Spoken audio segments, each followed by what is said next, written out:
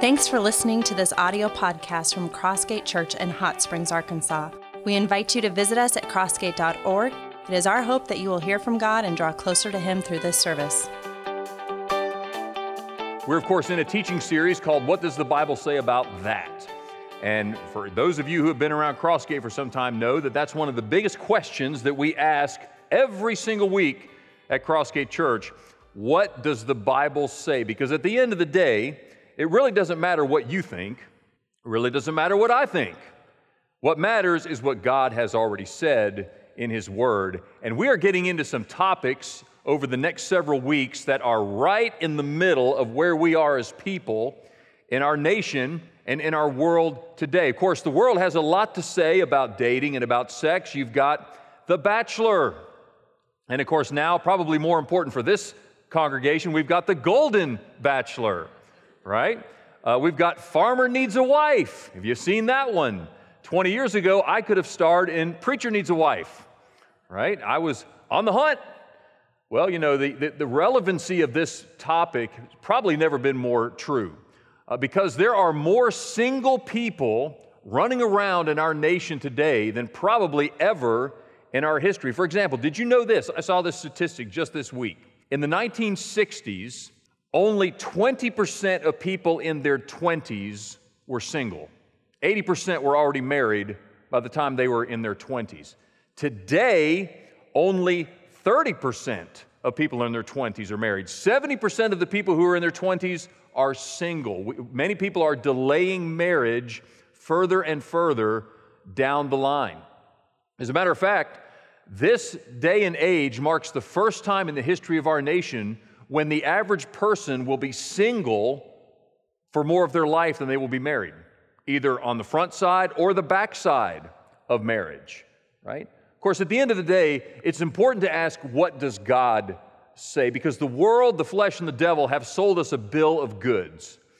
The world, the flesh, and the devil have taken dating, and the concept of dating as it has come to be known in our nation today, and they've taken the sexuality that God intended for marriage, and they've just said, let's just isolate these things apart from everything else and just enjoy them however we want to, right? But the Bible says that God has a broader purpose for these things. They're not just to be enjoyed within the isolation of themselves, but they are in God's broader purpose, and that ultimate purpose is this. It's found in Matthew chapter 5, which, by the way, when I read this, you're going to say, what in the world does that have to do with dating and sex? But I'll tell you, Matthew 5, 14 through 16, Jesus said, "You are the light of the world. A city set on a hill cannot be hidden, nor do people light a lamp and put it under a basket, but on a stand, and it gives light to all in the house. In the same way, let your light shine before others so that they may see your good works and give glory to your Father who is in heaven." Bottom line up front, here's God's purpose for men and women who come together in marriage. It is to set them on a shining city on a hill that radiates God's glory for His glory and for our good. And there's a place within that bigger picture for this concept of dating and sex. But understand this, if that's God's purpose, don't you think the devil would love to derail and wreck everything that has to do with that purpose? Wouldn't you think? That's exactly what's happened. And so as we get into this message today, let's understand the gravity of what we're talking about today. 4 words. I'm going to give you 4 words this morning that help us to understand this bigger picture into which dating and sexuality fits within God's bigger purpose. The first word is this: follow, becoming the right person. Now, how many of you have ever heard the statement that goes something like this? It's more important to find the right person than to be the right person. Excuse me. Hopefully you haven't heard that. Hopefully you've heard this. It's more important to be the right person than to find the right person. You ever heard that? You know why you've heard it? Because it's true. It is far more important to be the right person, following God as a disciple of Jesus Christ, than to necessarily find the right person later on down the road. Because Jesus said, Matthew 6, verse 33, "Seek first the kingdom of God and His righteousness, and these other things will be added to you. Or in Crossgate terms, let's put it this way. It's more important to be a growing follower of Jesus who lives and loves like Jesus and leads others to follow him than it is to find a boyfriend or a girlfriend, right? It's more important. That's the priority that God has for his people. Being the right person and then finding the right person as God brings that person into your life. You say, well, exactly what does that look like? Okay, well, I'll tell you what it doesn't look like.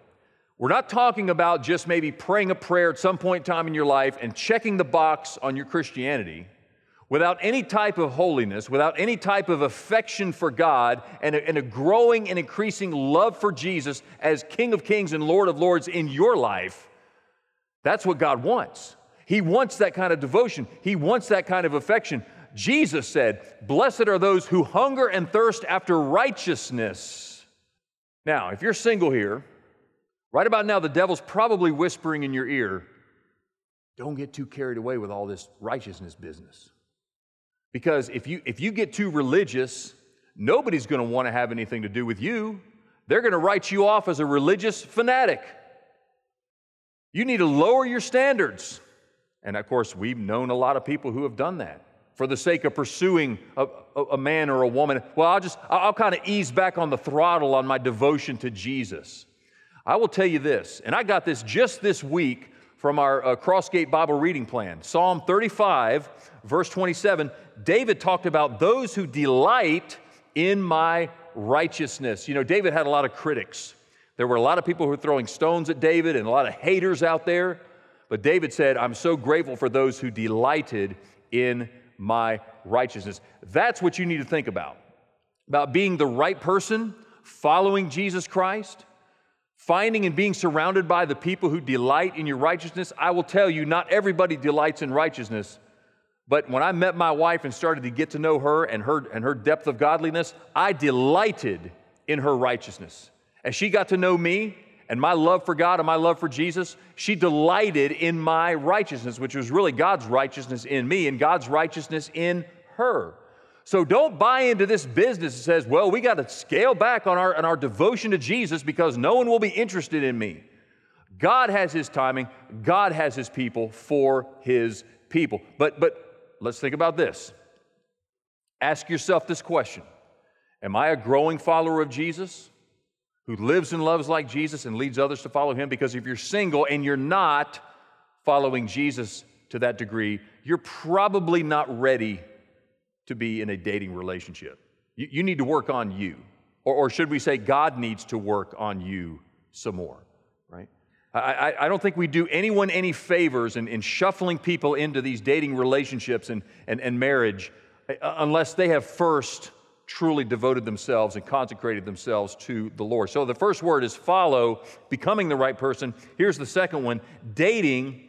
It's the on-ramp to union. Now, I'm going to flip this entire sermon on its head here by telling you that the Bible says absolutely nothing explicitly about dating.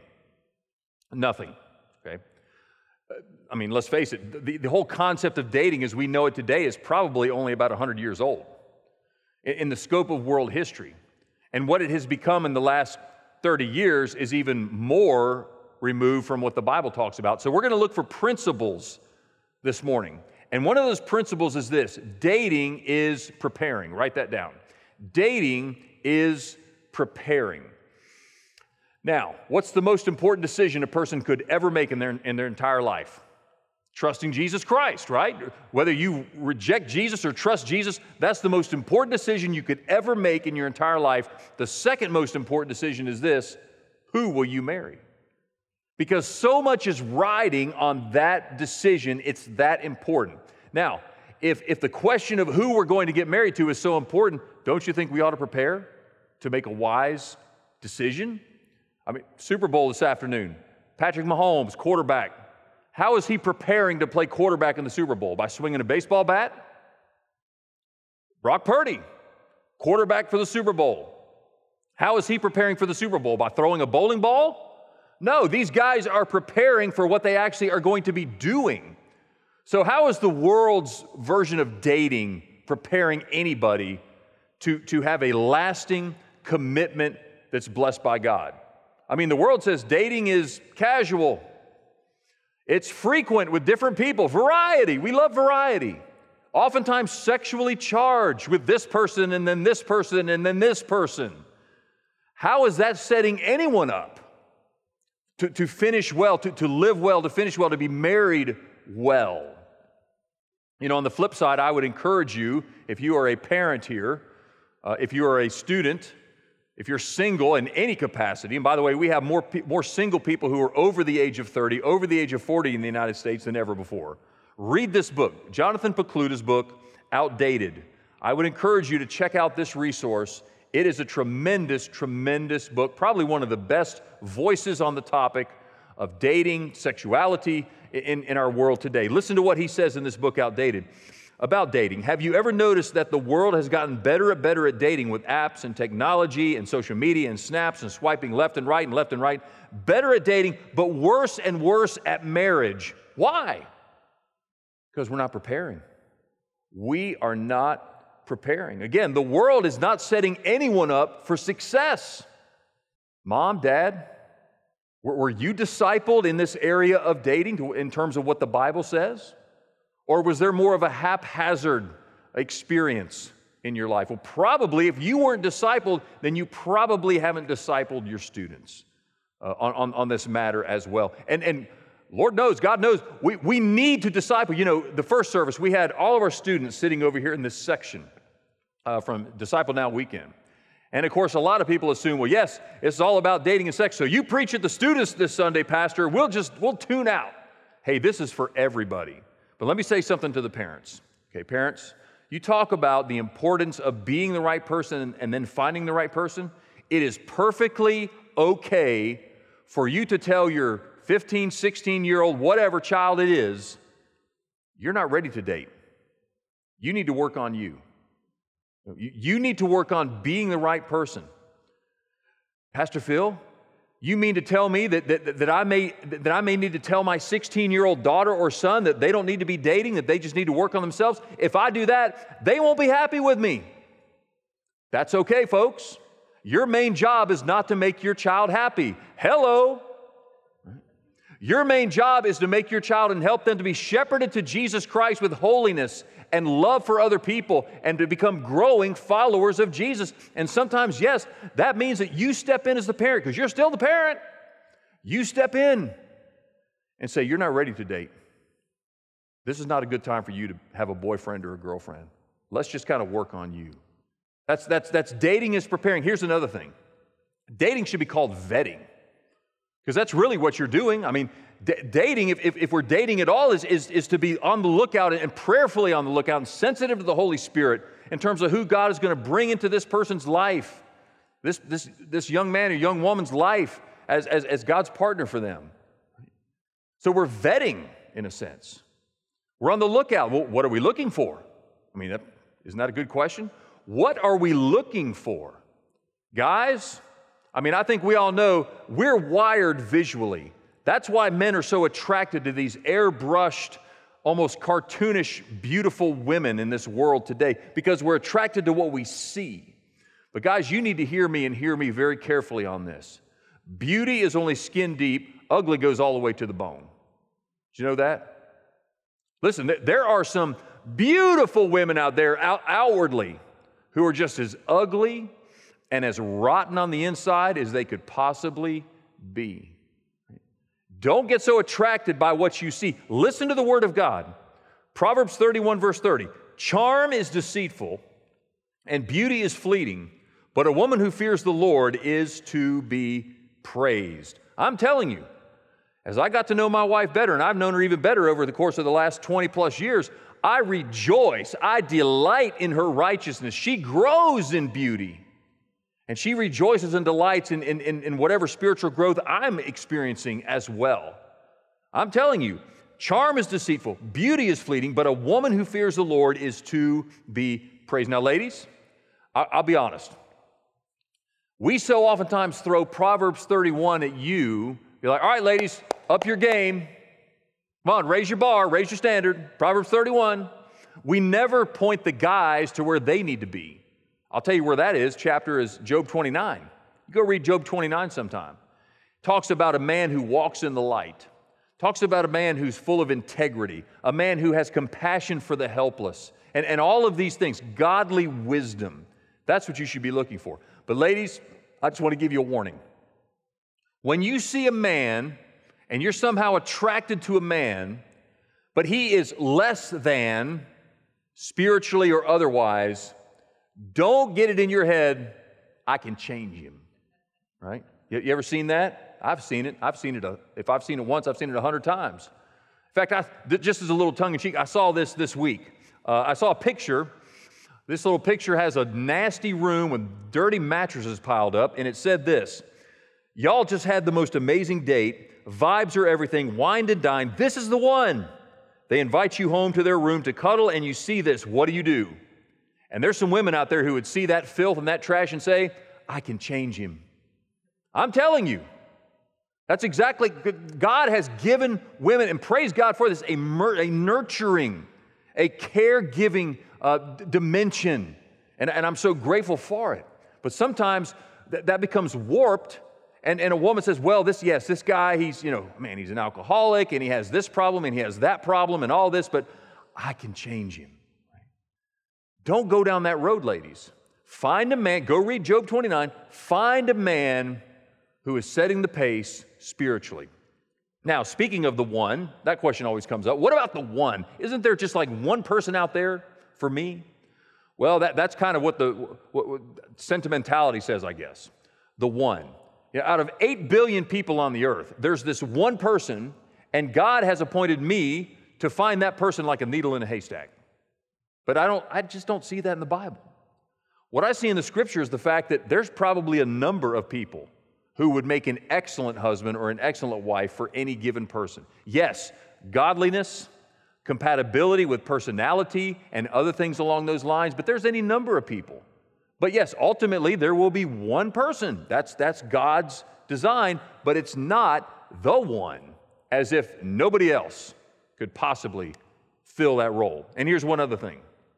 Because we are talking about the fact that there's more single people in the United States now than ever, what about that? What about singleness? Pastor Phil, someone told me once that singleness is a gift. And I'll be honest, I'd like to return the gift. I got the receipt. I want to return the gift. I don't want to be single. Okay, let me give you a word, because I was 26 years old when my wife and I got together. I was 27 when we got married. And so throughout my time in the Marines and college and seminary, my dating verse was 1 Peter 5:6. Write that verse down.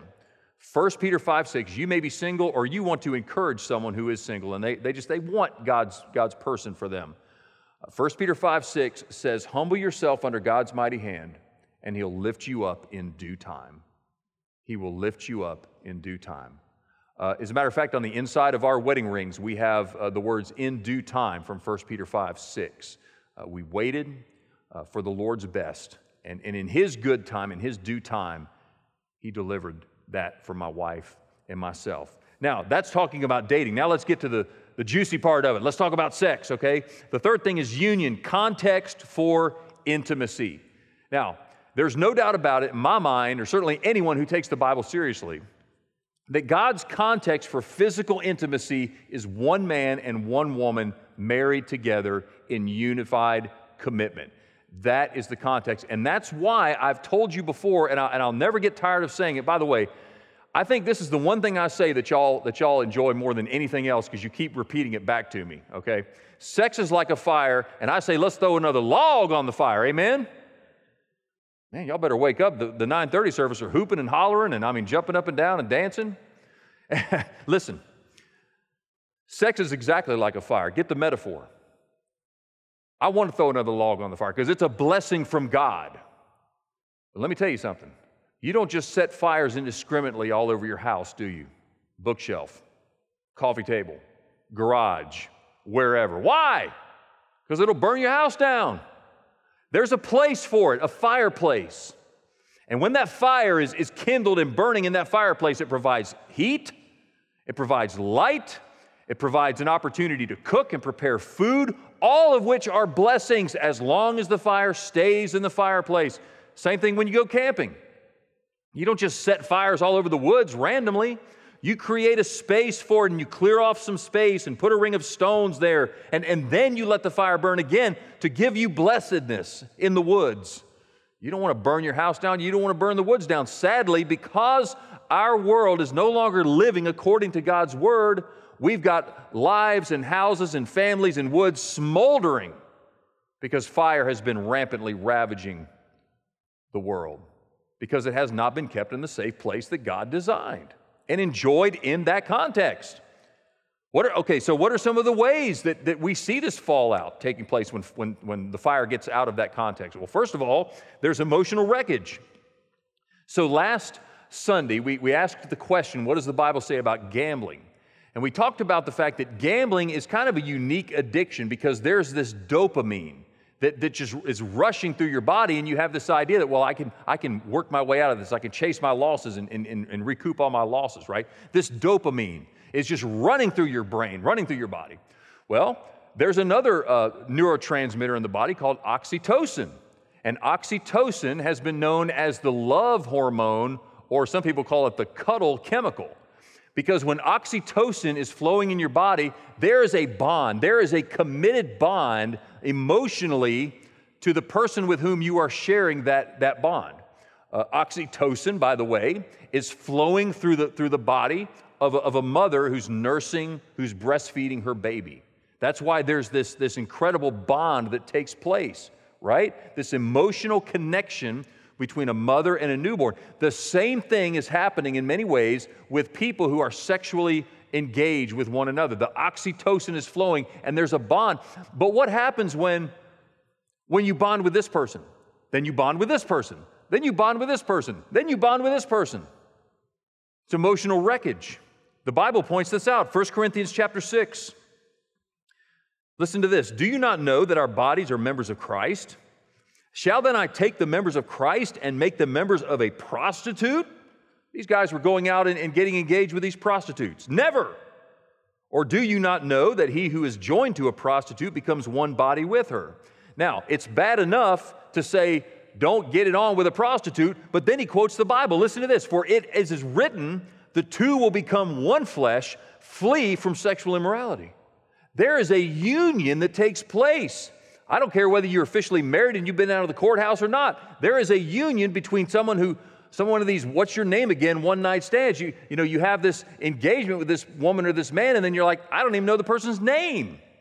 And yet the oxytocin has already bound you to that person in many ways. There is an emotional wreckage when we allow ourselves to become connected sexually with someone other than our husband or our wife, either before you get married, while you're married with someone else, or what have you. Here's another thing, relational instability.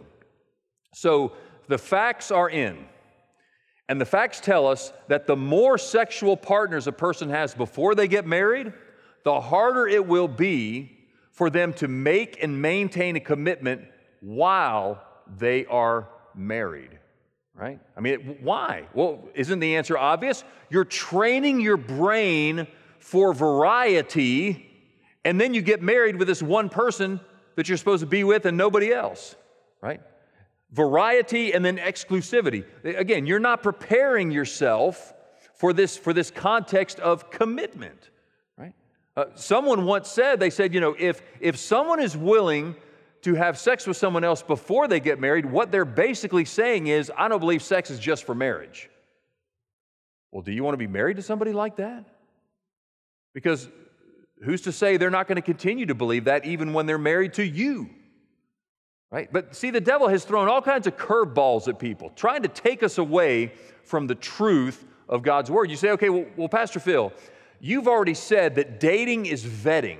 And we need to be absolutely certain that this is the right person. So wouldn't it make sense that you would move in together and live together? The fancy word for that is cohabitation, but you old timers know it better as shacking up, right? Shacking up. Wouldn't it make sense? Well, you know what? On the surface, maybe it might make sense, except what you find out is that the people who live together and then get married have a much higher divorce rate. I'm not saying that everyone who cohabitates is going to get divorced when they get married. I'm not saying that. But what I'm saying is statistics have shown you have a much higher divorce rate. Why? Because you're warping the concept of marriage. You're kind of playing like you're married, but you're not really married. You haven't truly committed yourselves to one another. Right? So there's this instability that comes when we don't go about God's way and with God's purpose in mind. And let's just go ahead and point this out also. The physical disease is still out there. It's not like we've eradicated sexually transmitted diseases. Incidentally, just 2 weeks ago, I read this in CNN. Syphilis cases continue to surge in the U.S. More than 2.5 million cases of chlamydia, gonorrhea, and syphilis were reported in the United States in 2022 as the country's epidemic of sexually transmitted infections continues to grow. Chlamydia cases held steady, and reported cases of gonorrhea decreased in 2022.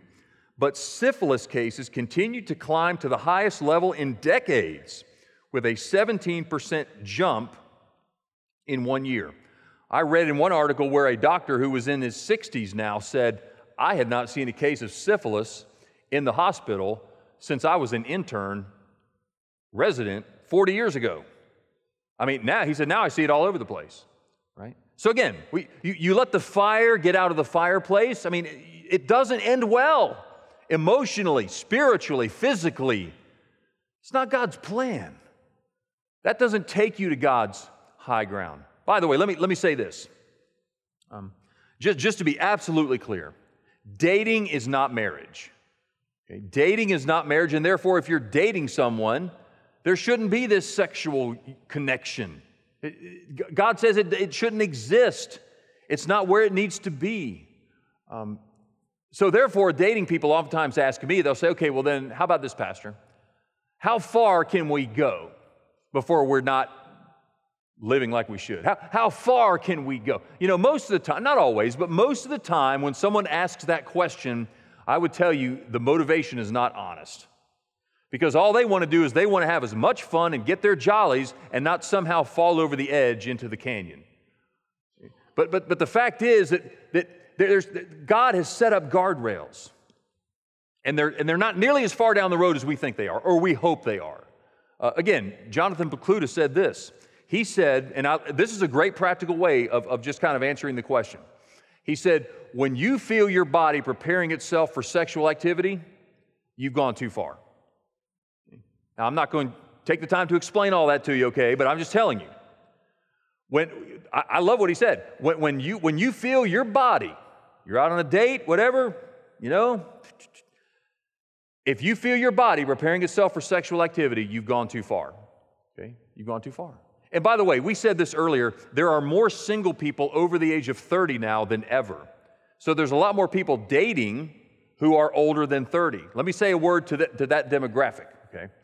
If you're dating, but you're not married, you don't go off on getaways together, okay? You don't go off to Branson together. You don't go to, Petit Jean State Park and stay overnight together. You don't stay at each other's houses. You're not married.